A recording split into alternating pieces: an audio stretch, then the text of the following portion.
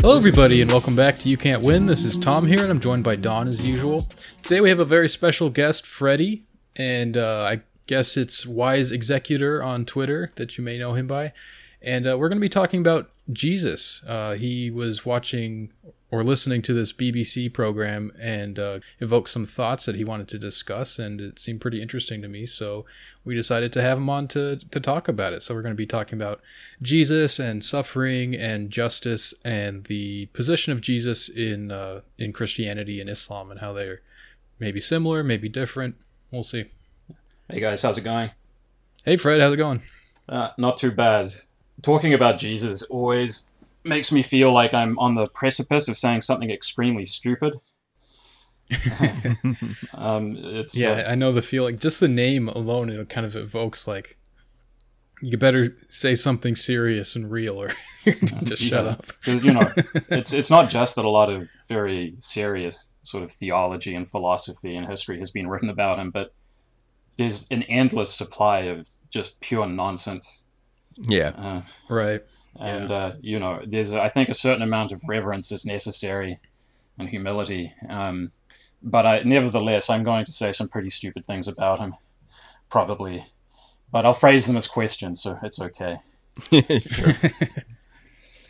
So, I guess the thing that got me thinking about Jesus, particularly in relation to Islam, was I was listening to a BBC show with a former Moroccan army officer who participated in an unsuccessful coup in 1971 or 1972. I think there were, 4 or 5 coups within a decade that happened in Morocco, and I can't remember exactly which one it was, but there were the leaders of the coup were executed by the king, and a lot of the junior officers who took part were put in. I don't think they were even sentenced; they just ended up in prison. And the person who was being interviewed, a man named Aziz Bin, was talking to a BBC journalist who'd been imprisoned in Beirut and had not 18 years. So Aziz was in prison for 18 years.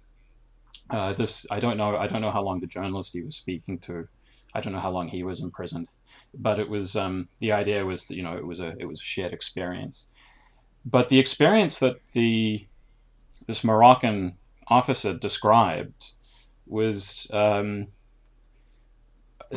extremely when you listen to something, when you hear about something extreme. I mean, the idea of being in prison for 18 years it's hard to imagine.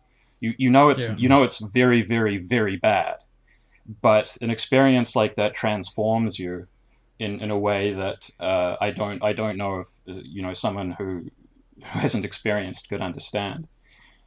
Obviously, the human mind in a situation like that can just absolutely go to pieces. And he was explaining that some of his fellow prisoners, a couple of them had memorized the Quran, and they would keep their mind sharp by reciting it and teaching it to each other.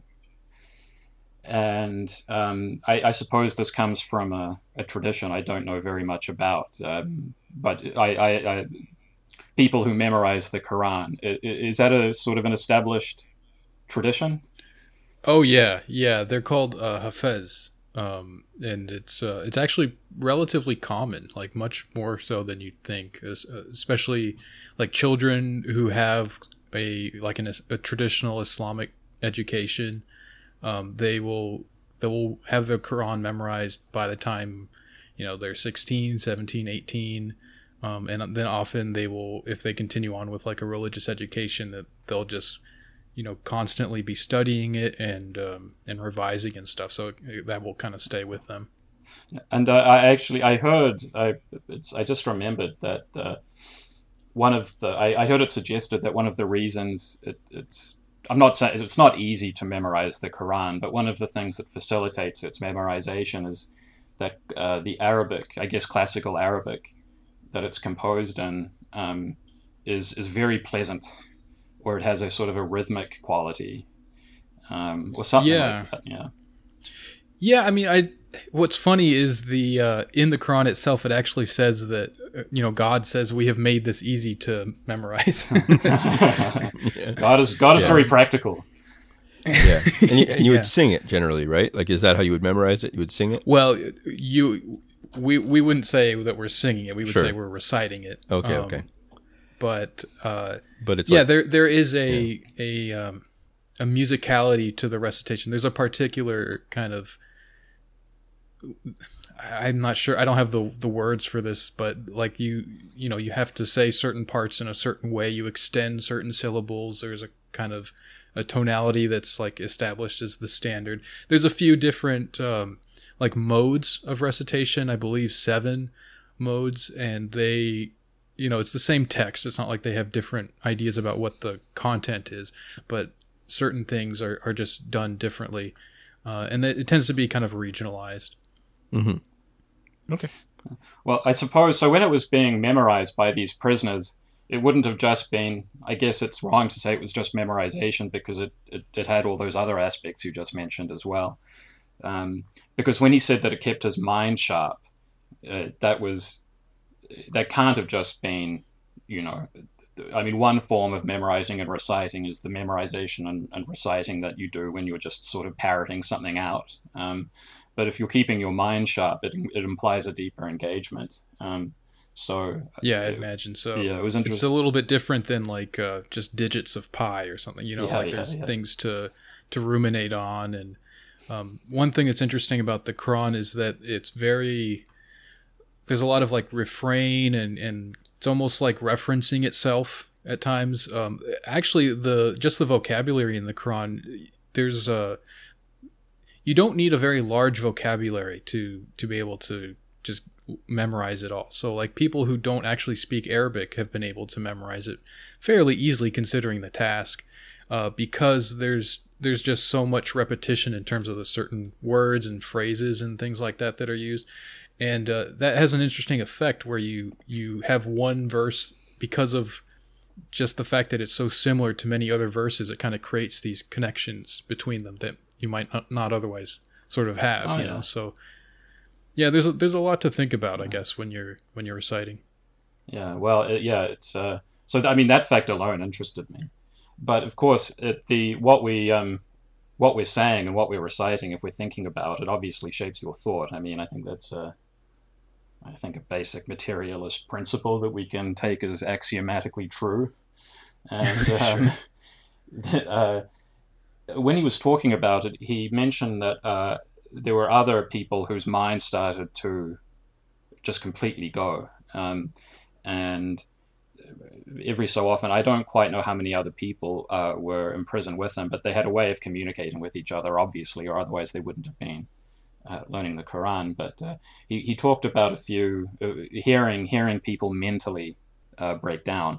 And he said that actually being in prison heightened his hearing, because they would tell what time of day it was based on birds that were singing.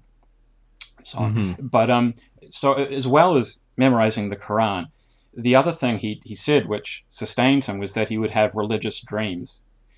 And he said that most of his dreams were about Moses. He would have long conversations with Moses, and he didn't really say, he didn't explain what any of those dreams were. Unfortunately, I would have loved to have heard them. But he said, apart from Moses, the dream that he remembers most vividly was a dream about Jesus, who said, and I feel like if I misremember it, I'm doing a disservice to him, and possibly to Jesus if he was actually visited by him. But it was something along the lines of being able to find heaven and hell. And he didn't say he was comforted by this. I guess the implication may have been that he was, but I don't know if it was comforting exactly. The way it sustained him is something that I was interested in, and you didn't really. I wasn't exactly sure what effect it had on him, but it was clearly important to him that he spoke to Jesus, who visited him in his dream in a halo. And I know that Jesus is important in Islam, so it's not odd that someone who was in the process of memorizing the Quran and sustaining themselves in this very horrible condition would have dreamed about Jesus. But it seemed to me that one of the reasons that he might have remembered this one most vividly is that in Muslim and Christian tradition, there is, I think, clear associations of with suffering, and that this is obviously a different significance in Christianity, where Jesus' suffering is symbolic. You know, it symbolizes the taking on the sins of the world, suffering for us. I was just wondering if the figure of Jesus had a similar significance in Islam, or what that significance was, if it was something else. Yeah. The stuff you were saying there is kind of interesting to me. There's a few things that popped in my head, but I'll answer your question first. So there is, I would say that Jesus does have a kind of association with suffering in Islam as well, as he does in Christianity, but it's much less central. It's much less, because one thing about the prophets in general is that they all have this association with suffering, because they are, they're like righteous servants of God. They're leading people against, evils in the world and this kind of stuff, and they're suffering because of it. And there's an idea that the people who God loves most are the ones that he tries the most. And so the prophets are seen as having the most difficult trials, and so thereby experiencing the most suffering as well. So I would say that, like, there is an emphasis on the suffering of Jesus as being like a big part of his, what makes him stand out, I guess. But on the other hand, it's also true that that suffering is just shared, and it's more distributed across all of the kind of major prophets that are spoken about in the Quran and whatnot as well. So it's definitely less central than it is in Christianity. But yeah, so just to before I forget, when you said that he was dreaming of Moses and Jesus, but mostly Moses, it kind of just reminded me that the prophets that are mentioned the most in the Quran, first it's Abraham, but I think Moses is second, and then Jesus is third. So there may be some element there where if he's really heavily, focused on the Quran, reciting the Quran a lot, that kind of thing, that he's thinking about these people a lot, and so they are starting to appear in his dreams. Right. Well, that kind of makes sense to me. Yeah, that would sort of undermine the nice thought I had, which was, well, he dreamed of Jesus because he was suffering, but it could also just be because he was talking about Jesus. Well, they can be both. But the death of the author, it's sure. My interpretation is just as as valid as anything else. Yeah. Sure. What about Don? You've been your relationship with Christianity has been one of rediscovery, right? Mm-hmm. It's how did you? I mean, is your how do you see Jesus as a figure in Christianity? I mean, did my suggestion that it was he's a figure who's significant in part because he suffered, did that resonate? Or yeah, and actually, I mean, this is kind of a cheat, but I want to sort of answer your question with a question for Tom, which is so in Christianity, one of the big things obviously is that there's like this trans-historical aspect of Jesus' suffering, kind of like he's taking on sins from other people, like he experiences them directly himself. Is that something that happens in Islam too, or is it just his own ministry kind of thing? Is it like his historical ministry that he kind of follows around, like he's wandering around preaching to people and stuff, and then he gets sort of like persecuted and then sentenced to death at least. And in that process, is there like a personal experience of his where he's taking on other people's suffering, or is that just not part of Islam?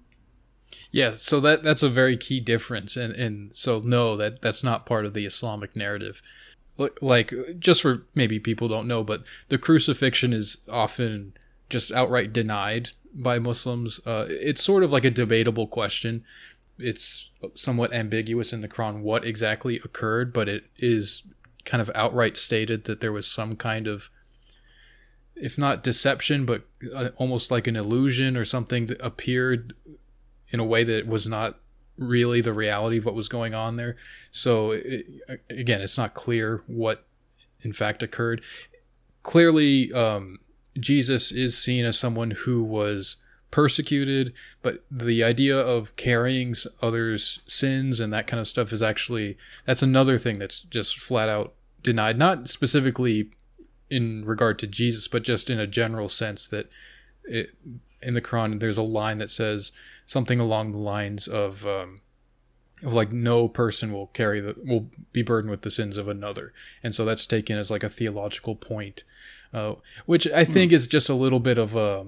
It's just because of the rivalry, so to speak, between Christianity and Islam that this has become, I think, a little bit more of like a pointed issue where it's like, no, this is explicitly denied in the Quran. It's not like laid out that way in the Quran, I would say, but it's kind of taken in that sense where it's just like, this is something that we've been told by God cannot happen, and so this is like a, just a point of contention or something. I don't necessarily take it to mean. Like, I don't believe that Jesus took on other people's sins, but I also don't think it's like some kind of big, sure, some kind of big debate or something to have. But like, so in this situation of a person being in prison and then experiencing some sort of sympathy for the sufferings of Jesus and sort of, is that what like the sufferings would be the trials of Jesus during his life on earth? Yeah, exactly. So he's kind of viewed as someone who, I don't know what the word is, but just like that he bore suffering, like great suffering, and refused to kind of give in and achieve no like worldly gain from any of his preaching and all that. Like he didn't rise to any position of power or anything like that. And so that's what I think characterizes Jesus in Islam. There's much less focus on this idea of the suffering in terms of like taking on sins or anything like that. That's pretty much just pushed to the side, and it's much more about here's a person who spoke the truth, led people to the truth, and was just persecuted by the powers that be for it. So just to be clear, you don't think Jesus was God? No. Sorry, I probably shouldn't be flippant about that kind of thing.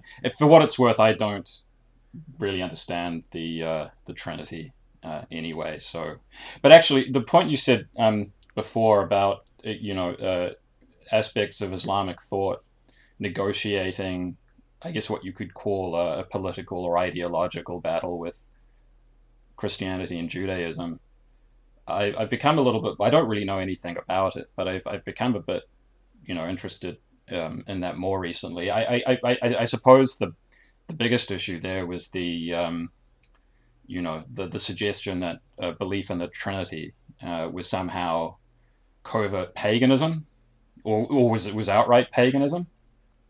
Yeah, I feel like that's kind of a very lowbrow, cheap shot that is just easy to digest for people. Like it's almost like a meme. It's very easy to kind of spread this idea that like, oh, they have the Trinity, that means they believe in three gods, and that's like an easy you don't have to get into actual theological debates. You can just like know that about Christians, and then you can dismiss them as like just pagans or whatever. I feel like it's a little bit unfortunate that is so common, but I think that's just how these things go. We have billions of people. You kind of have to find the lowest common denominator things to explain stuff, I guess.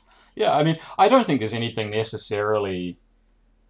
I mean, I don't think that the arguments were very, very good. I don't know if there's anything sort of debased about it. It's just a kind of it's a way of talking that emerges in any intellectual tradition. I guess there'll be more sophisticated and less sophisticated points. But I do remember I can't remember an English historian I can't remember her name, but she was talking about early Christianity and how it managed to be, how it became so successful, and she actually said one of the reasons that's sometimes given for why it was easy to persuade former pagans to adopt Christianity is that the idea of the Trinity made it easier for them to give up their old gods. If you're unwilling to give up a god for your, a household god, and then a god for business and that kind of thing, the idea that there's a trinity makes it easier for pagans to make that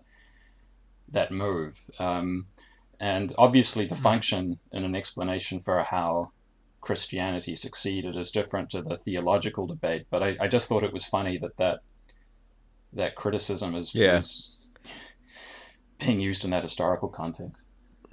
I feel like maybe the opposite is true a lot of the time too, where a lot of sort of peripheral Christianities, like people sort of converting on the fringes, a lot of those tended to be people that didn't believe in the Trinity. Like it was like a conversion where they would believe that Jesus was just a simple man, or it would be like the opposite, where it would like, or someone similar, where like Jesus was some sort of superpowered person or something, and it was that process over time of consolidation of theology and sort of imperial power and stuff that got rid of a lot of those kind of things. But I think that in some ways it's kind of funny that like there was that process where there were a lot of people that were new converts who thought of it more as just Jesus as like a sort of culminating prophet or something. So yeah. When you said like a guy imagining him as like a superpowered man, I kind of pictured like some Roman citizen in Palestine or whatever with the toga on and everything. He's like doing the soy face because he's like all into superheroes. Yeah. Well, I mean, that is funny because that, when I was more less of a believer in these things, like that's what it came across to me. A lot of it is like just people being like, because a lot of the stuff that's in the Bible is stuff like Jesus healing random people or something like that, and it just all seemed like it was some superpower guy going around. It was like Marvel comics for people that were mostly illiterate or something. So yeah. It reminds me of one of my favorite King of the Hill episodes where Bobby has to talk about a bit from the Bible for Sunday school, and he's been going to these magician shows with his parents, and he's getting really into magic, and so he decides to talk about Jesus turning water into wine, and the way of he presented it was like he was announcing a magician show, and he's like, next up, the amazing Jesus is going to turn water into wine. And everyone in the audience just, it's like Bobby he had no idea why he'd done something wrong, which is what I liked about because it's religion, these religious ideas, they do have to be, that there's something sort of like demonic or devilish in magic. They're not things that you just naturally think. It's the way religious ideas sort of accumulate. You get some very weird things in the course of their development. Sure. Yeah, miracles in general, like just as a concept, has always been a little bit difficult for me to grasp exactly how to square that with like monotheism and sort of the overall point of it. It kind of seems. It seems odd. I don't know. I mean, one thing that's said in Islam about miracles is that they were used to demonstrate to people like the validity of a prophet's claim to prophethood, that God would sort of like do this to aid people in their belief. Mm-hmm. And there's even a passage in the Quran where, I'm forgetting if it's Moses or Abraham now. I think it's Abraham. He asks God to perform. Asking God to perform miracles is kind of maybe not the right terminology, but basically he asked God to aid him in his faith, to kind of strengthen his faith and to do certain things that will kind of show like his power and kind of like, because he's going from, like, he says that he looks to the moon and realizes that the moon kind of like rises and falls, and he looks to the sun and the sun rises and falls. He looks to all these things to kind of identify what's the power in this world, like what really is it, and then realizes it's God, and then he asks God to do these, show him things, show me that you're powerful, not out of disbelief, but out of a desire to like strengthen his faith and to give him the strength to be the prophet he needs to be, you know? Mm-hmm. Yeah, it's the Wittgenstein has a really interesting comment about miracle. I mean, I don't know how much I go along with it, but he was talking about how a miracle, things appear miraculous. And I think in the context of this philosophy, he's trying to understand the forms of human life where the word miracle has meaning.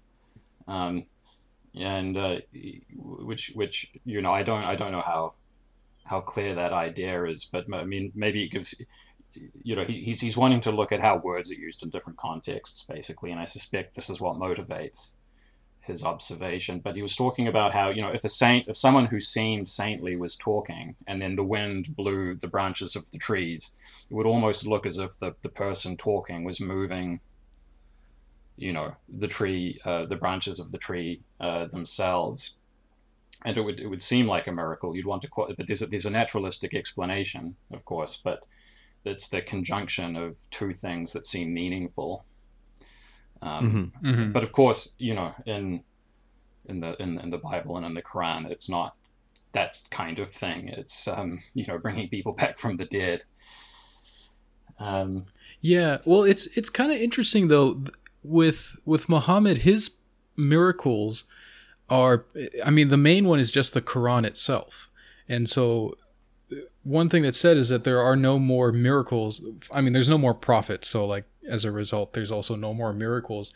But the Quran kind of is like a lasting miracle. Like that's supposed to be the one that stands the test of time from there on, you know? And so people kind of, you know, of course they take that in really goofy directions. They start kind of trying to talk about like mathematical miracles in the Quran and everything. I don't really buy into that kind of stuff, but some people really like it. But you know, we were talking about the memorization of Quran. Sometimes that's pointed to as one element to that, where, you know, hundreds of thousands of people have this book. Like it's a lengthy book, you know, it's not as long as the Bible, but it's a lot to memorize, you know, and yet people are able to do it. And so that's kind of pointed to as one element to that. But so Muhammad has a second miracle, which was only kind of something that would work in his lifetime, which is that he supposedly split the moon. And what's interesting to me is that from very early on, there were naturalistic explanations for it. Like Muslims themselves were not necessarily looking to see that as like he actually split the moon. I mean, that's the standard sort of explanation, right? Like it says he split the moon, so he split the moon. Mm-hmm. But scholars and you know, and theologians and stuff were more than willing to kind of go along with the idea that it appeared as though the moon was split. And that is interesting to me because I think it indicates what a miracle is. It's not, I kind of see it as, you know, we have the laws of nature, laws of physics, all this kind of stuff where, and in Islam, there's even like a kind of a concept for this stuff, which is like the sunnat Allah. So we have the sunnah of the prophet. There's sunnahs. This is a concept that predates Islam. A sunnah is like a way. It's like a habit or a lifestyle or something like that. And it goes down to the really fine details, especially with Muhammad. You know, we have like very specific things about what he did and how he did them, and we try to emulate that. With the Sunnat Allah, that's like the way that God acts in the world, how he kind of creates and recreates the world from moment to moment. So like we have the sun rises and it sets, and then we have the seasons and, you know, all the kind of laws of nature and all that, right? So a miracle is a break from that, and it's an intentional break, right? Like God changes his sunnah to do something, to demonstrate something. Mm-hmm. And so to me, it seems like it indicates the point of the miracle is to create some kind of meaning out of that. It's not just like an arbitrary random thing that just like, you know, like a random mutation of genetics or something like that. Yeah. There's a kind of almost like a spectacle or something that's being done there. So whether the moon actually split or not, that doesn't matter. What matters is that the people had this experience of seeing the moon split when, so Muhammad, he raises his staff. Like people are saying like, oh, if you're a prophet, show me, do something. And he says, what can I do? And the people say, split the moon. And so he just raises his staff, and then it appears as if the moon splits. So the fact that that happened and that those people were convinced by it, that's the miracle, right? That something changed in their hearts. And it's not like they were just like, oh, this guy has magic powers. Like something else happened. Like there was a deeper change. They realized that God is all powerful. A lot of these people, it's not that they didn't believe in God and they had to be convinced. It's more that they had to accept the fact that God is like all powerful in like the very, the profound sense that means from a monotheistic perspective. There aren't these minor deities that intervene for you. It's you and God. So yeah, I think that's kind of the meaning of miracles that I've come to, that makes a little more sense to me. So it doesn't actually matter what the naturalistic explanation is. What matters is the viewing experience of it, kind of. That's funny, because I actually can't remember very much of Hume's argument, but Hume wrote a sort of a pamphlet on miracles, and one of his conclusions was that if you believe in miracles, you have to be aware that a miracle is occurring inside you. Just because the pattern, there's something where there's a sort of an empirical point here, which is we're shaped by the patterns of the world we live in. Right. Our notion of causality is shaped by our experiences. We really shouldn't have to think that something radically outside this could happen, to believe that there is some kind of, say, supernatural power at all, is kind of a miraculous occurrence in your own, which is not quite the point you were trying to make, I realize, but the emphasis on what's going on internally as opposed to what's going on externally it's interesting to think about it in those terms. Yeah, there's a book that I haven't read, but our friend Mike has read it and recommended it, and I don't remember the name of it, but we'll throw it in the show notes here. And it deals with miracles. It was written very recently, like within the past 5-10 years or so, and it's got a very interesting take from what I understand. It kind of talks about the different miracles, and it explores what were they trying to say, and so it looks at like the virgin birth of Mary, which is a miracle that is in Islam as well as in Christianity. And it talks about the fact that it was a birth that was miraculous there. It's supposed to make us look at all births as miracles, as miraculous in some kind of way too. Like it's almost like pointing to like, look how amazing this is. It happened, outside of the norm, but that should make you consider the fact that kind of like every birth is miraculous and amazing in a way, So that's another idea that I find interesting. I think it's a good one, because you hear a lot of stuff about God of the gaps, right? Which is an attempt to found a belief in God and things that science hasn't explained, which is a discussion that I just don't understand at all. It seems like a largely American thing. I don't know. I mean most. My understanding of religion is not of something where the supernatural beliefs. Religion is believing in just crazy supernatural stuff. I don't think that's ever been sort of the core of religion in any epoch. I mean, religions have them, but that sort of reflects the way people thought at the time. But there's I don't want to be a troll about it or anything, because I don't completely believe this, but there's a sort of a science of the gaps, right? Where, once you're engaged in this debate, you also have this idea that a lot of strange concepts we have are just going to be explained by science. And I think that's probably true, but the explanations for the origin of life, for instance, are, I'm always struck by how difficult scientific explanations for the origins of life, or even to find a sort of a clear definition of what life is, how difficult that is. There's I'm not saying that God explains it or anything like that, but there are gaps in our knowledge, not just our knowledge, but the concepts we have for getting knowledge in the first place. Because I feel in a lot of science began as philosophy. Philosophers would sharpen the concepts that people needed. Yeah, natural philosophy, right? Yeah. I mean, Hume thought he was doing something pretty much along the lines of Newton. Leibniz was trying to give he was trying to give arguments for God as well. Around the same, he was thinking about philosophical ideas around the same time he was developing calculus, and he wouldn't necessarily have he wouldn't have demarcated philosophy from science in the way that we do now. Sure. But I don't know. I guess I'm interested in the way that science and religion are thought to conflict. I don't really understand why. The view of religion that people have, which assumes there should be a conflict, seems quite wrong-headed. I think that a lot of it is just like a simple sort of sociological, historical kind of look at it, where it's like, okay, people used to believe all these other things, like, different religions and things, and they were using it as a way of explaining things around them. And now that we know why those things are happening, like we know that the sun, the earth goes around the sun and the moon goes around the earth and stuff.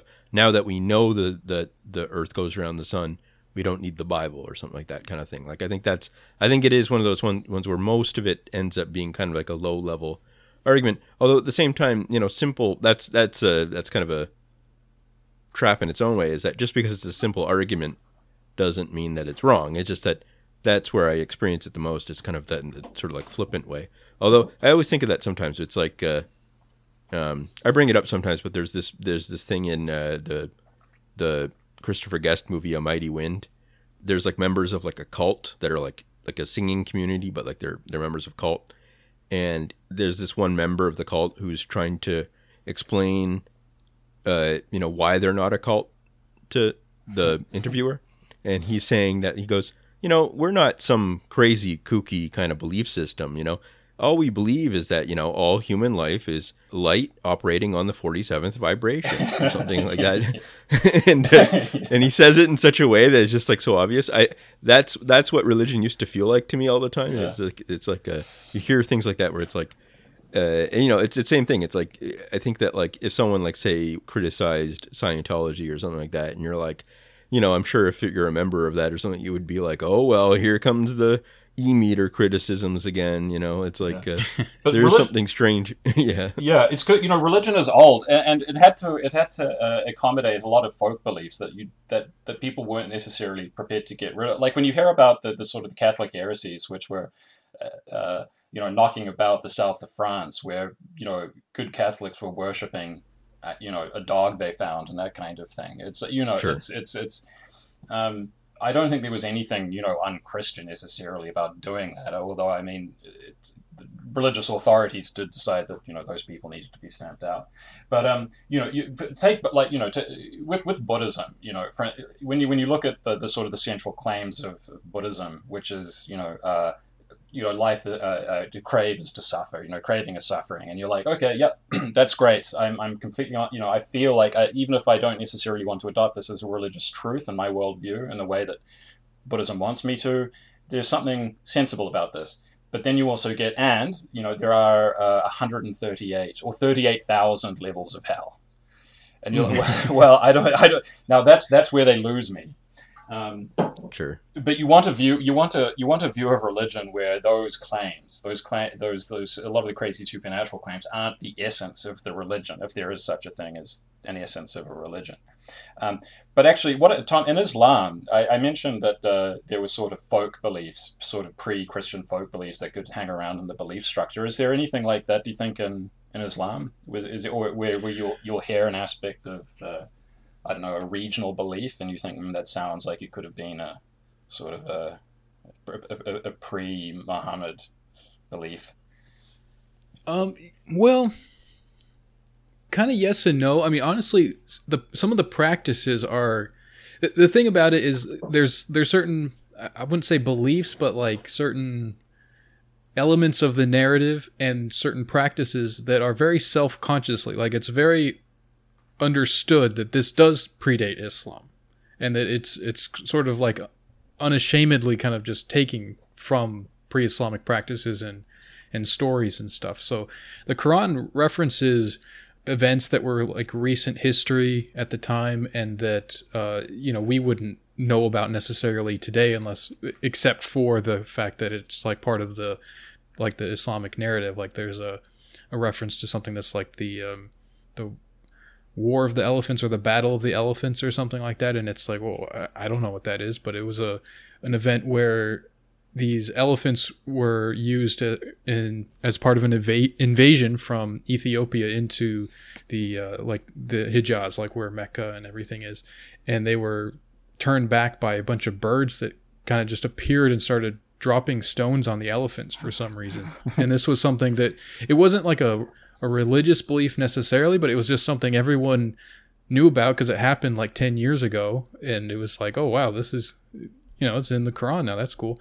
So there's stuff like that, but then there's things like Hajj was something that was going on before Islam. It changed after Islam, like they kind of changed the way that it was done, but it was a big part of the practice of the pagan sort of lifeways and stuff there. People would bring their idols to the Kaaba, and it was a big like a trade hub, and that still it still is today as well. There's a kind of a funny anecdote that happens with the Prophet at one point.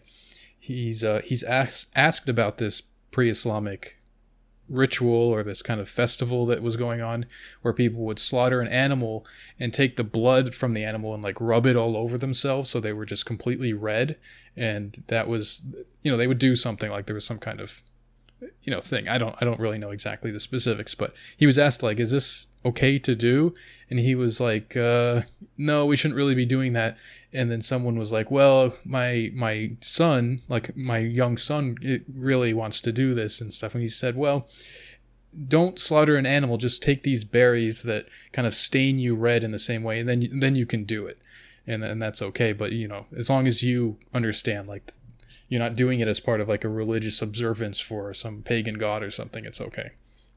So there's things like that. And now that's not something that anyone does anymore. That was just like a very short-term sort of thing that I guess died off. But yeah, there's just kind of an acceptance of like, yeah, people have these practices, these beliefs. There's very important kind of rejections that are asked of people when they become Muslim, or even just like living in a Muslim land. Like there's certain things you kind of have to give up just to kind of like go along with things.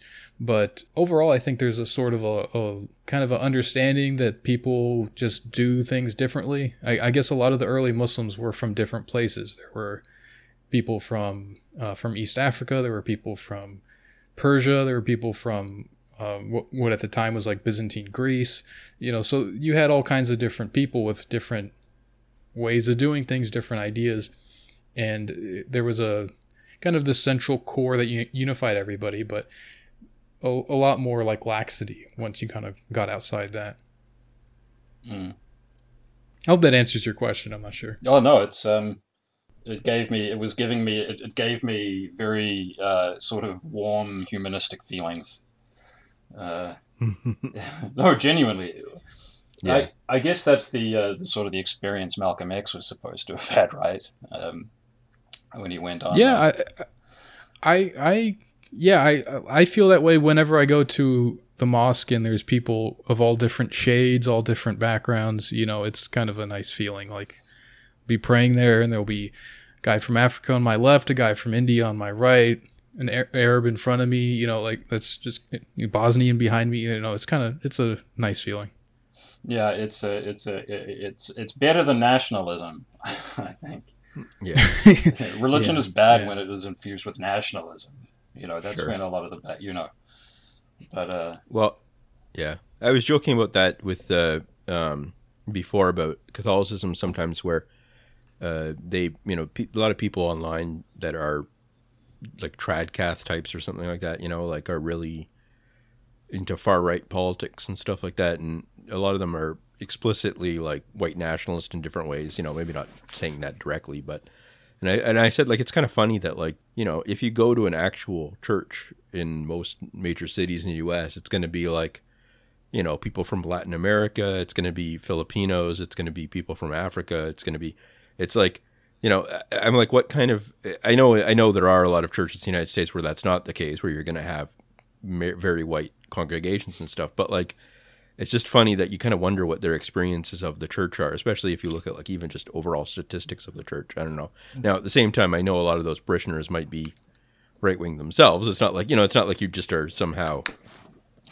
have some, global humanistic kind of outlook just because you're from a different area or whatever. But like, I don't know. I just think that's kind of a funny thing about religion where, it's taken on this thing where a lot of people pull it into that direction.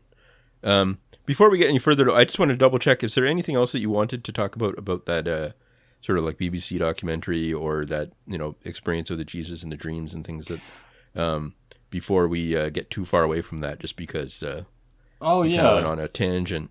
It's a good tangent. But actually, no, there was one other thing which I found interesting. He said that I mentioned that he would, the prisoners, he and his fellow prisoners would mark time by listening to the birds. They knew if a certain guard was coming in, or they knew when a certain, if the guards were changing. They knew what time of year it was, all these things based on the bird song they could hear. But he said that they knew when someone was going to die because an owl would start hooting. An owl would fly into the prison courtyard and they could hear it. And they would always start discussing about who it was they would always start discussing who was going to die if they heard the owl. And the interviewer asked what his explanation was, why he thought that, what he thought about that. And he said he didn't have any explanation for it. And when I was listening to this, I was wondering, this was in the context of, formalized religious belief. And I suppose I was wondering if there was any, religious connotation to what he was saying, or if it was just a strange experience that he had. When you hear something like that, the explanations that you always want to give is that, well, his mind was going, or, it was a kind of a collective, it was a sort of, I don't know, a collective COVID. They sort of misunderstood. I don't know. They sort of collectively, subconsciously decided to interpret the owl like that and whatever. But I don't know. I don't really know what to think about that stuff. I suppose when I hear things like that, I have the attitude of those 19th century, like American and English scientists who were, open to the idea of seemingly supernatural events and would study them and that kind of thing. But it occurred to me that, I don't know, there are some forms of Christianity where you would not want to say that the animals were communicating with you. That would be it's not that he thought that the owl was prophesying something, but that there are some people who would not be open to that idea because it's just sort of out of step with their religious commitments. And Tom, I know you've talked about animals in Islam before, I think, on an earlier episode, but I can't remember what you said. Is this something that would fit in with an Islamic worldview, if you can? Yeah. So I've never heard anything about owls in particular. It's possible there's something in Morocco or North Africa more generally that they have something culturally like that. There's plenty of sort of beliefs that don't, percolate to like a universal level where someone like me would come to find about them, But so that's a possibility. I just don't know about it, but I've never heard anything. If I was going to take a kind of Muslim perspective on that and interpret that as like, very much in that vein, I think it's perfectly in line with like Islamic beliefs and everything to just view that as God sent this owl. That's doesn't have to be that that the owl is some sort of prophet or that doesn't kind of step. It doesn't cross any lines theologically speaking. God does all kinds of stuff all the time, and that's perfectly acceptable to kind of interpret that in that way. Same thing with the dreams. He's receiving these dreams. We would see that as God sending him these dreams. Whenever you see a prophet in a dream in Islam, that's what's called a true dream. So we talked about this a little bit on our episode about sleep and stuff. We talked about dream interpretation in Islam, which is It's a kind of a big thing traditionally, and prophets are people that can't be impersonated by jinn or by Satan. So if you see a prophet and you're like sure that you've seen a prophet in your dream, then you've really been visited by that prophet. And in Islam we also believe like when you dream, it's not just like a projection from your mind necessarily, that there are these things called true dreams, and they come from God through angels, and that you are in a real place. Like it's not like you've necessarily physically moved to a new location or something, but you are actually experiencing. That is a reality that you are experiencing. That's interesting. I enjoyed that episode a lot because I found that discussion interesting, because it's, there's a lot of dreams you can't do any high readings of them. You couldn't do a religious reading, or you couldn't do like a symbolic Jungian reading or whatever. It's just it's just like crap in your head that's been floating around and it's come out. It's like the white noise. But there are some that you really remember, and you feel as though there's something more significant, and you want an explanation for it. And I like that would be a true dream. Yeah. And so Aziz bin had many true dreams, but it was brought on these dreams. He had so many of them clearly because he was in a very extreme situation. 18 years is it's tough to think about, and it's the fact that he, the dreams were such an important part of his getting through it. I don't know. I don't know what point I want to make about it. I just think it says something about the kind of animals we are and how we should relate to our, how our religious beliefs are important. It reminds me, there's a very beautiful English poem from the 14th century called The Pearl, which is in the tradition of English, I think a lot of English Christianity or European Christianity from the Middle Ages. There was a lot of emphasis on dreams. A lot of religious writing came in the form of dream narratives. And the author of this poem, who's unknown, describes his daughter who died at the age of 2. And he falls asleep, and he dreams that he's walking past a river, and on the other side of the river, he sees, what is clearly heaven, but the dream is a very beautiful countryside, and he sees a woman on the other side of the river, and he recognizes her as his daughter that he'd lost. And this is where, and I think we're probably all very familiar with this experience. And the dream with a manifest content, a Freudian term, is a particular thing, but there's something deeper in our understanding which says, I know this is that person, or I know this. You know what I mean? I don't. Sure. I knew it was him, even though it didn't look like him. And he recognizes this woman as his daughter, and he sees that she's wearing a crown, and he says, I don't understand why you're wearing a crown. You were lowborn. And he says, Father, we are all kings and queens in heaven. And it's not just a way of dealing. This isn't just a dream about death. It's coping with death in Christian doctrine, which is presenting what I think you could describe as a very sort of egalitarian vision of heaven, despite the fact that they're using the titles of feudalism or whatever. Sure.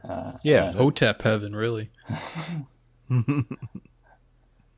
But that's the religious dreams when you're dealing with grief. There's always there's a temptation, I think, to say, well, a lot of religious belief is irrational because really it's just a way of making yourself feel better about death or about grief or whatever. But this always seems sort of contradictory to me because, one of the points of a religion is to help people deal with aspects of the bad aspects of a human life, which all people are subjected to: loss, grief, one's death.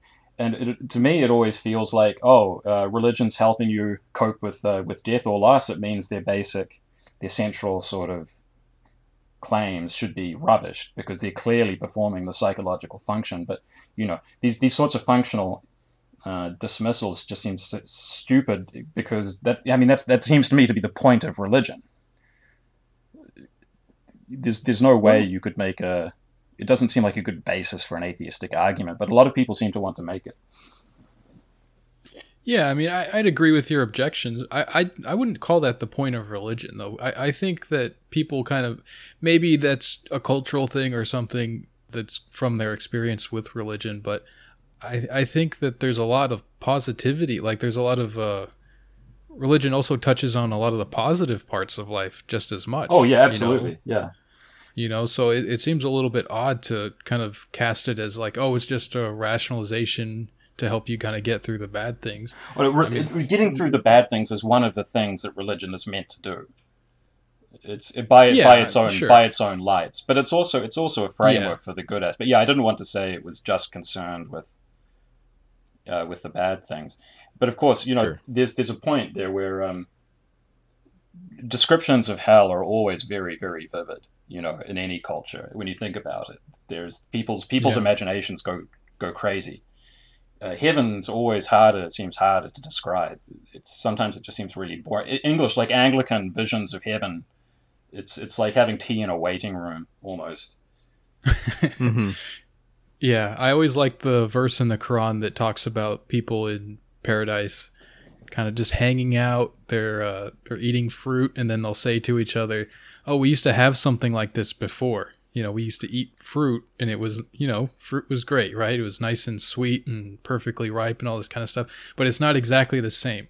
There's a fundamental difference in the realities. It's just a completely different sort of like dimension or something. Yeah. So, but at the same time, you get there's these pleasure experiences in paradise, just as there were in this world, so I don't know, I've always liked that, just to imagine these people hanging out. That's not having a peach. You got to have someone to talk to. If you have a depiction of heaven where you're just sort of standing around and singing and not conversing with someone, that doesn't seem that great to me. But the funniest, the best, my favorite, one of the favorite accounts of heaven and hell that I heard was Tertullian, and he was writing something. He was trying to encourage Christians. This was sort of the very late antiquity. He was encouraging Christians not to go to the circus to look at the performers. He said, because, you'll have plenty of time for that in heaven, because when you go to heaven, you'll see all the actors and the acrobats in hell. And the acrobats will be jumping much higher and much more nimbly. And the tragic actors will be bellowing much more realistically, because they'll be tormented by the flames of hell. And what's more, God wants you to enjoy watching them suffer, because he made them suffer. And if you don't enjoy it, you're not doing the will of God, because you're going against God's will. Sure. Wow.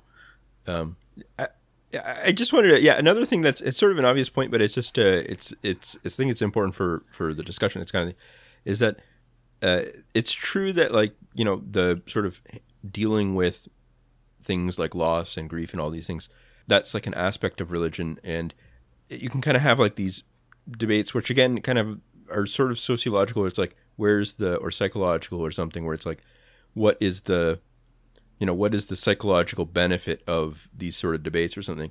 But again, it's hard to say it's like the point of religion, because in the sense, like, the religion itself, if it's true on its own merits, it's fidelity to God and sort of fidelity to the real actual thing, right? It's not like a story which is consoling. It's also just an actual reality that you're part of, that is important to think. I think that sometimes becomes part of the problem with the debate, when it's like trying to hash through the benefits and negatives of religion from the assumption that it's not true. You know what I mean? Like, that's what a lot of the debates end up having to do with. And I can understand that, especially if it's like from, say, a Marxist perspective or something, where it's like, it's all religions are basically sort of folk tales that,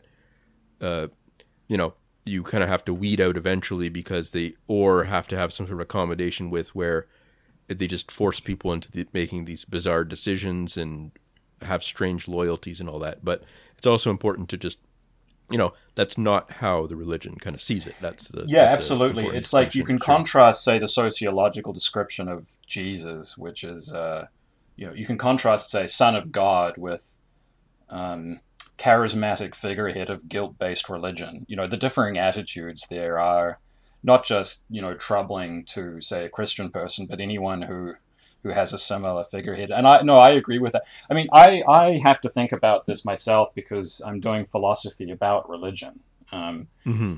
And I think for me, the best conception that I've been able to have, to develop, which isn't, I think, the predominant one in philosophy of religion, which is really, it just takes the Abrahamic religions as the main subject, and you're analyzing the evidence for belief in an all-powerful, personal God.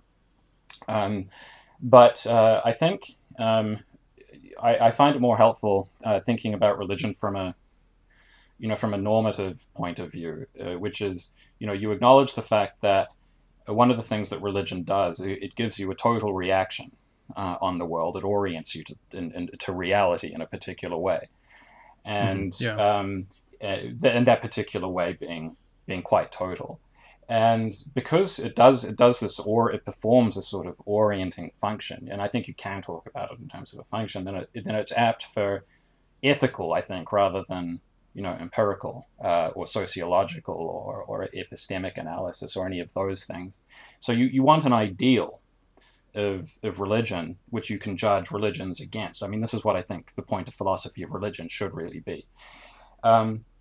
But when you think about what it is that the role that religion performs, if you want to give an actually helpful description of it, it would be something like it not only sets out what high religious ideals are, and sort of systematizes them or gives you a framework of thinking about them.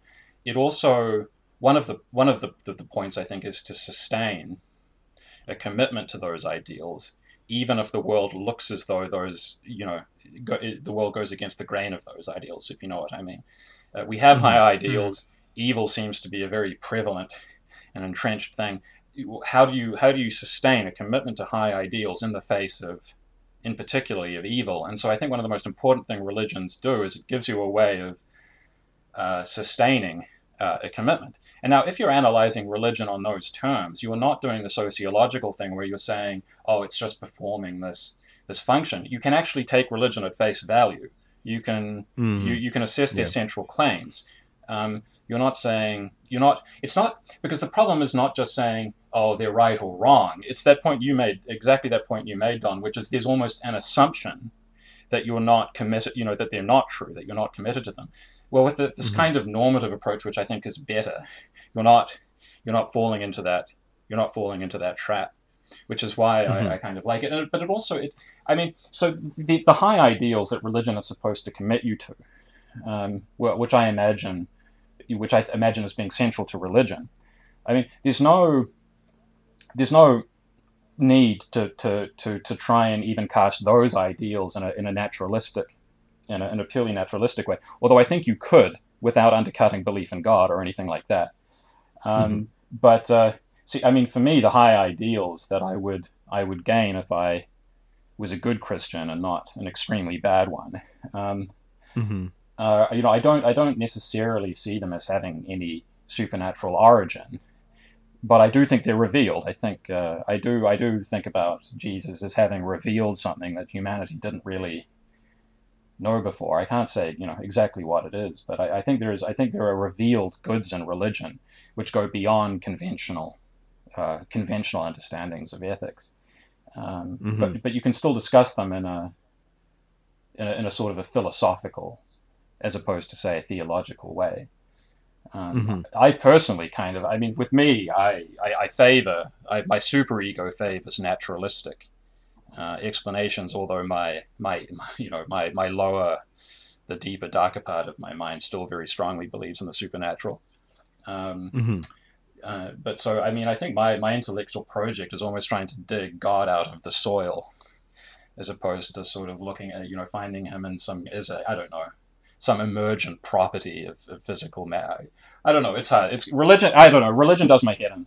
Sorry, did any of that make sense? Yeah. Sure. I agree with a lot of what you were saying. Oh, good. Yeah. Because about when I was trying to get those ideas out, there was 10 seconds in where I thought, man, this could be, this may be just completely incomprehensible bullshit, but it's too late now. Yeah, that's me. Like every episode we do of this show. No, well, as a long-time listener, I can tell you, I've never had that. I've always listened very intently to everything both of you have to say. Thank you. Cool. Yeah. Well, that's nice, man. Yeah. Yeah, I just had a thought, about this sort of like scientific perspective on religion and the view of it as like a rationalization and all that. And I was just thinking like the things that it views as rationalizations that religion performs, like explanations for death and kind of providing for justice where there seems to be none and all this kind of thing. It seems like it's all of the things that a scientific kind of worldview cannot provide. And so if somebody else is providing that, I don't know if it's like seen as threatening or something, but it seems like that's not fair. You can't do that. That's obviously false because my worldview doesn't have that. If you kind of just have a very base kind of materialistic view of the world where people are born and they die and that's it, there's no kind of deeper meaning to it than that, then there is no real justice except maybe like happy accidents here and there. Like things are just kind of shitty all the time for most people. And so if you have some kind of narrative that provides a little bit more of an optimistic, hopeful kind of thing that like, oh, things are set right in the afterlife and all that seems like cheating or something, So I don't know. I was just wondering what you guys thought about that. Oh man.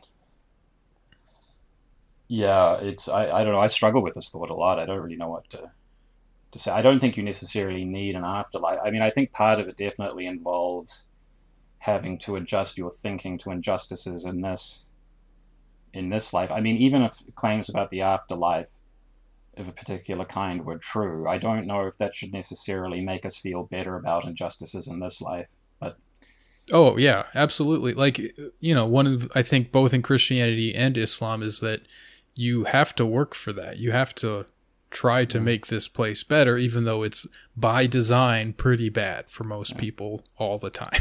What do you think? Like, Don, what do you think of? I don't know if you came across Tom, what do you think of this? Jesus said, "The kingdom of heaven is among you," and I mean that seems to me to suggest that you ought to be trying to bring about conditions of justice, or you say even perfect justice between people in this life. It's sort of an admonition. Don't think that justice or ideal human flourishing is out there. I think this is something that you could probably talk about, Tom, even if you don't accept that Jesus was really the true herald of the kingdom of heaven, right? Yeah, I mean, I'll be honest. I don't fully understand exactly what what that term means for Christians. I that's not something I really know about exactly. But just on first glance, I completely agree with that. Like, one of the things with both our religions is that there's Judgment Day. So you are judged based on your life. Like, how did you spend your life? Did you spend it just sort of like dismissing every bad thing that you saw and were just kind of like, well, this is all just kind of like a temporary place, and then I'm going to die and go to heaven anyway, so this is all, doesn't really bother me. Who cares? What's in it for me to kind of do anything here?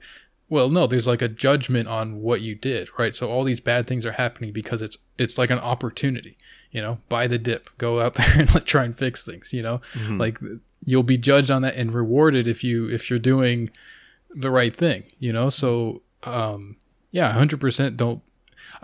The whole idea of like religion is just there to kind of like paper over this stuff and make things kind of stand for the status quo.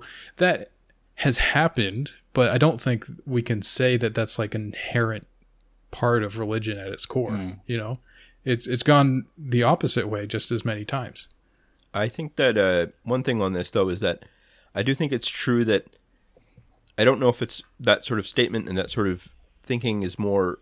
I don't really think it's about instantiating a certain egalitarian outcome in the status quo. I mean, like in the here and now or something like that, as it's not the possibility of that that's the focus as much as the approach of the person and the people in the Christian community to the present or something like that. Like where it's like it's saying you have the responsibility and the almost like gift, like the ability to approach helping others and building some sort of unity and sort of egalitarian outlook and things in your present. But I don't think that it's necessarily.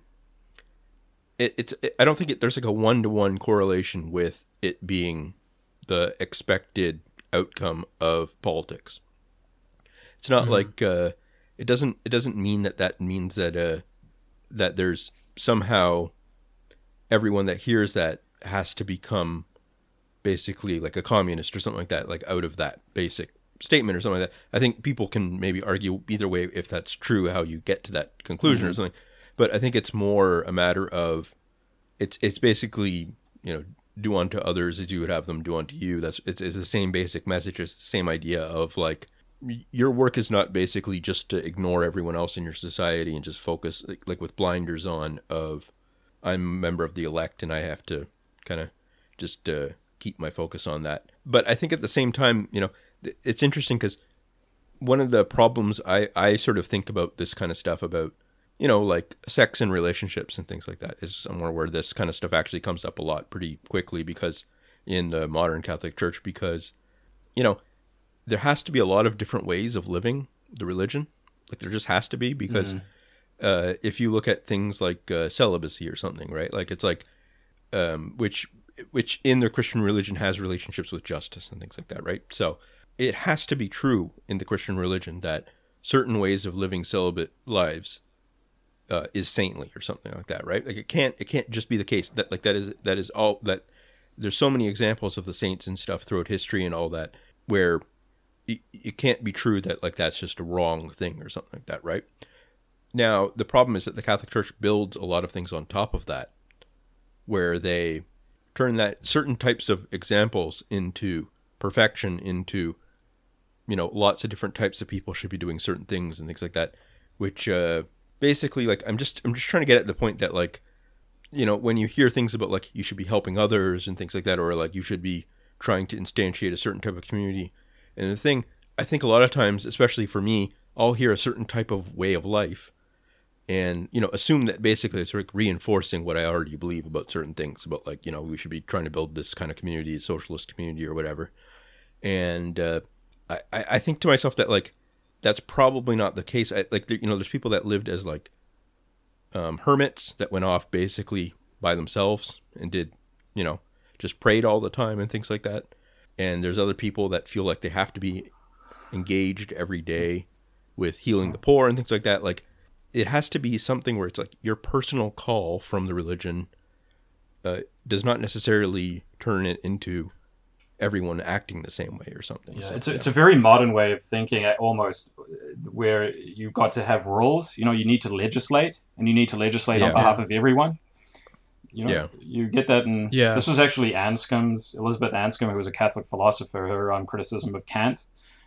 She accused him of getting caught up in the fad of legislating, where morality is your reason legislates a moral principle on just behalf of everyone. That's probably not exactly, when you say the Catholic Church built a lot of stuff into that, I guess that's not really necessarily what's going on, but it's what it reminded me of, because I guess the basic point is people's life circumstances are various, and rules cannot be too fine-grained, if you know what I mean. Someone wants to... It's like if you had a very, very strict idea of what a monk was meant to do, and I suppose some I have very, very strict ideas to develop, but then about being getting away from the world, but then you also had the Irish monastic tradition, which was just like walking around trying to convert people, and possibly getting killed. And then you think about the when you were talking about celibacy, that's a good life for one person, but it's not necessarily a good life for another person in relation to religious conviction. Some people thought being saintly, or their religious calling was sitting on top of a big pillar, You know, Yeah. the stylites, Right. Stylites, you know, yeah. that's Yeah. and just never coming down. That's the stuff that I remember being fascinated by that when I heard about it. Sure. Yeah. Yeah, and I think that it's funny because these things came up. I mean, they came up throughout the history of the, sort of like Jewish tradition and things, and other, historical sorts of faiths and stuff. But like in the Christian religion, I mean, that is basically the last part of the Bible, is just all of these debates coming to life, kind of thing, of people. I mean, first in Jesus's actual life, I guess, like him kind of dealing with all the people that are saying, trying to catch him on different points and trying to like correct different points and stuff. But then you've got like a whole thing of like, like, are we going to have to get circumcised now or something like that? All that kind of stuff. And I don't know. I think it does come up pretty quickly with any sort of thing. That kind of, that problem of, what kind of diversity can you accept in something that's supposed to be the revealed truth or something? So yeah. Yeah, it's a long-standing problem, but it's interesting. Yeah, that's a kind of a big issue for Islam these days, I think. I mean, I feel like once this kind of like mentality of modernity kind of crept into Muslim societies, it like hit the mother lode. Like you found this tradition of legalism that's just like so expansive. It's like, oh, we can make a rule out of everything, Yeah. And like traditionally, historically, these rules existed. Yes, people followed them and everything, but it's also important to understand like these laws were never codified. Like through the entire history of Islam, there was no attempt to codify them until like the last 50 years of the Ottoman Empire. It was when they finally started to do that because they were kind of jumping on board with the whole modernization wagon. So it was always kind of applied by a person who, it wasn't just like they had technical knowledge of the law. They were also trained and disciplined in a kind of ethical sense. Their character was also cultivated so they would be able to apply these laws in a way that was just according to the circumstances. So they would have an understanding of like what makes sense here.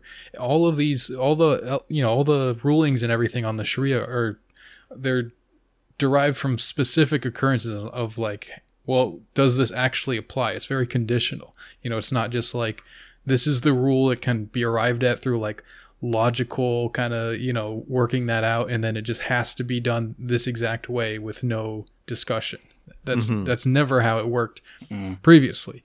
Nowadays, everyone just Googles something and finds out like some guy in Saudi Arabia said this, and this is how we have to do it, and that's it. That's like the end of the discussion. So I think that's been a pretty bad people like to blame like Saudi Arabia and the Wahhabi kind of evangelism and everything, and I'm no fan of that. I think that's a bad thing, but I think just as much just the way that we think about this stuff is to blame. It's not just some kind of like Saudi conspiracy. It's also just we think about these things in a kind of a not a productive way. Like it's not the way that people used to think about them and applied them productively in their lives. And there's also a weird impetus, I think, to just make rules more and more and more sort of specific and detailed.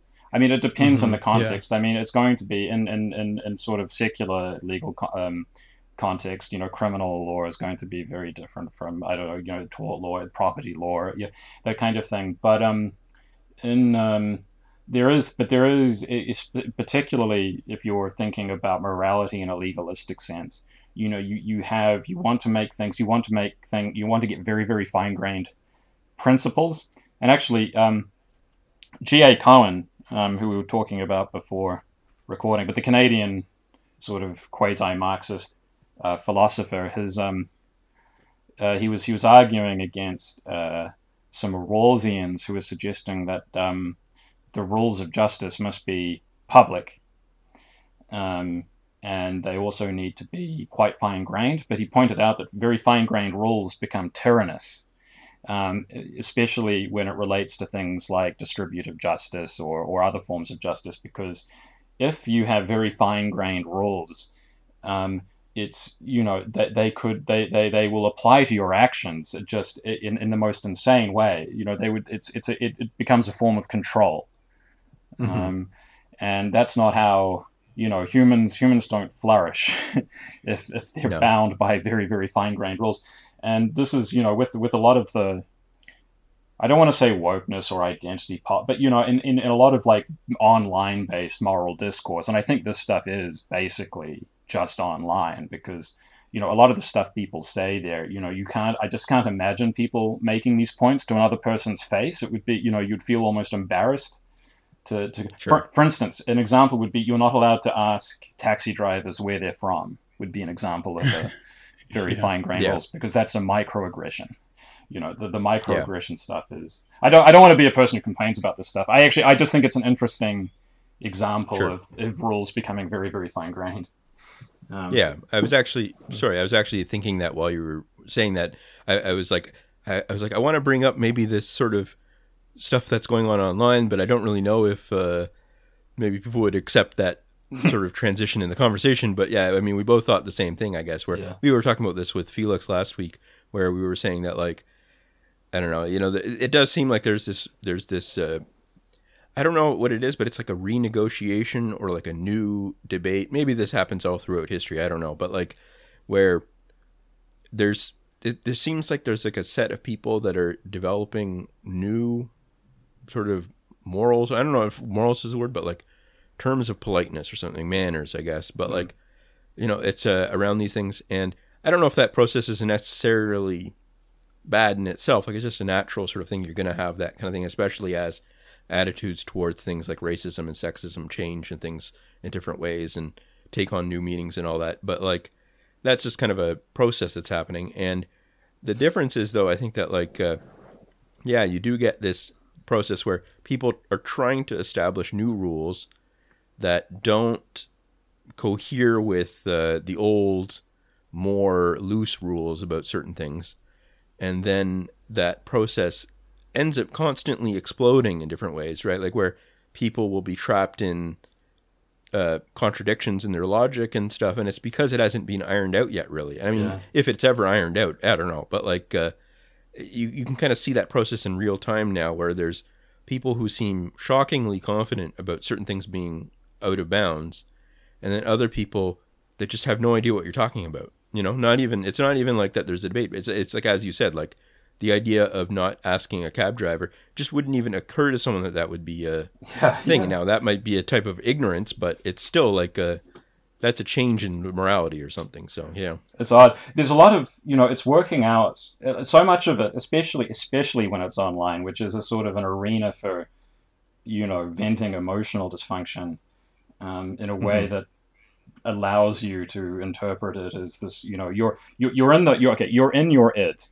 When a lot of these discussions, you're in the deepest, darkest pits of your id, but the story you're telling yourself is that you're in this platonic form of like perfect justice, Sure. And that's a lot of the mistake. The social aspect of it is interesting. I mean, here's one way I understand the way a lot of moral language, because I think it's moral language. I don't quite want to call it morality sometimes, or ethics. I mean, they are what you could call moral rules, but there's I think part of it can be explained by analogy to I was listening to an historian describe some research she'd been doing on hygiene practices in the United States, and she was talking about how hygiene practices developed in America and Europe in the sort of the mid 19th century. There was an emerging middle class, and they weren't aristocrats. They didn't have title, they didn't have land, but they needed class markers. They needed to distinguish themselves because they weren't proletarians. They weren't they weren't low, and they needed something to establish themselves as a sort of a social class. And one of the things that they sort of collectively seized on was hygiene practices. So bathing 3 times a day, and associated things. Now, part of this is because there was an explosion of scientific knowledge around in the area of health and hygiene. So it was a new body of knowledge which allowed for new forms of sort of social practices. But because it was being used, and I think empirically it makes sense to say that it was, hygiene practices did take on this sort of social class class function, you had a lot of sort of weird ideas built up on top of it. So one of them would be, there was this idea that the whiter a bar of soap was, the cleaner it would be. And this is not something that makes a lot of sense, but its symbolic value was important for the function that hygiene practices were serving. And of course, if you were a poor person and you had a doctor or a lawyer looking down their noses at you, you disgusting prole, the antagonism inherent in that kind of interaction, the person on the receiving end of that snobbishness might be inclined to say, well, it's all bullshit, It's right. That's the emotional temptation. And I think something similar is going on with a lot of the that particular kind of moralizing. But what I think why I think this analogy might be useful is because you can agree completely that the middle class hygiene practices were really, really, really annoying. But that doesn't mean hygiene itself. Some of the basic claims of hygiene are wrong. So sure.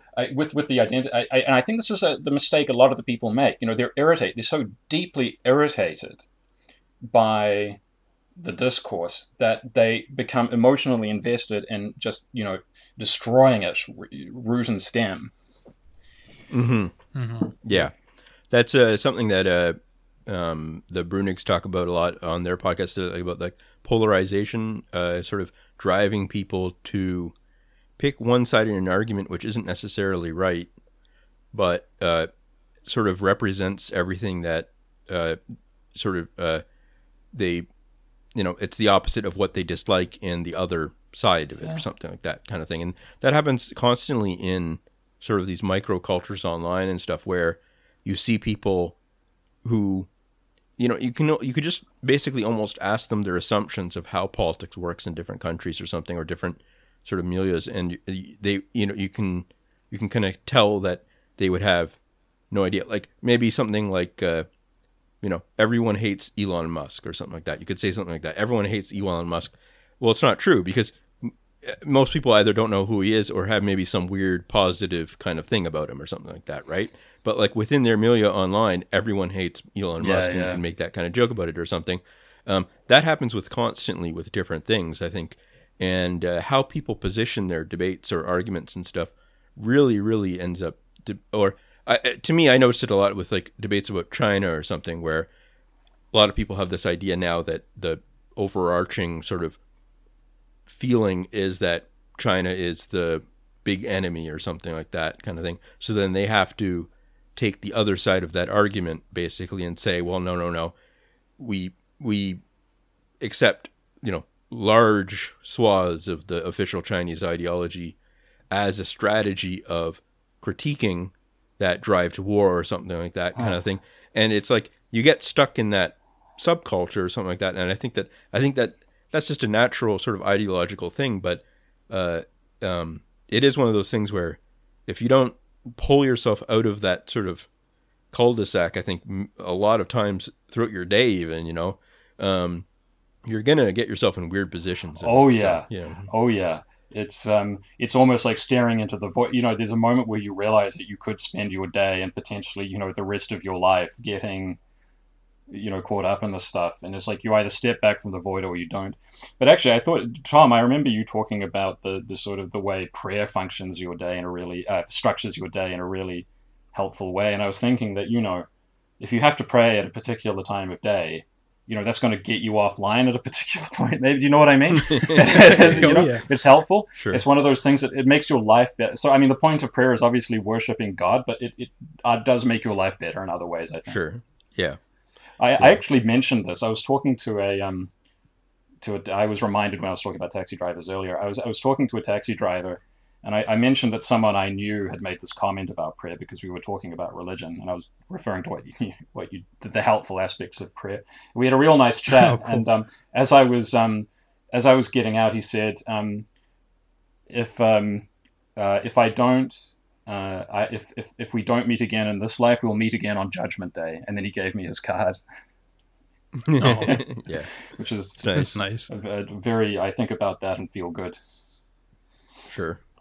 Yeah, that's cool.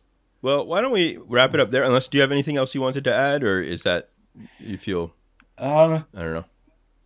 No, I think we covered just about everything. Sure. Okay. Yeah, I don't know. Well, it was great to have you on. It was nice chatting. I enjoyed it. Yeah. Is there anything, Tom, you wanted to add? Or? No, yeah, I really enjoyed that conversation, man. Thanks for coming on. Yeah, thanks. Yeah, thanks for having me. Yeah, so, all right, guys, if you enjoyed this episode and you'd like a second episode of You Can't Win every week, you can subscribe to our Patreon, and for $5, you'll have that, as well as access to our Discord, where you can chat with us and our lovely community. If you want to send us questions, which I promise we will get back to answering at the end of these episodes, you can go to the Twitter account at You Can't Win Pod, and you'll find a link to our Curious Cat there, where you can send them in anonymously. Thanks for listening, and we'll catch you again next week. Bye, guys.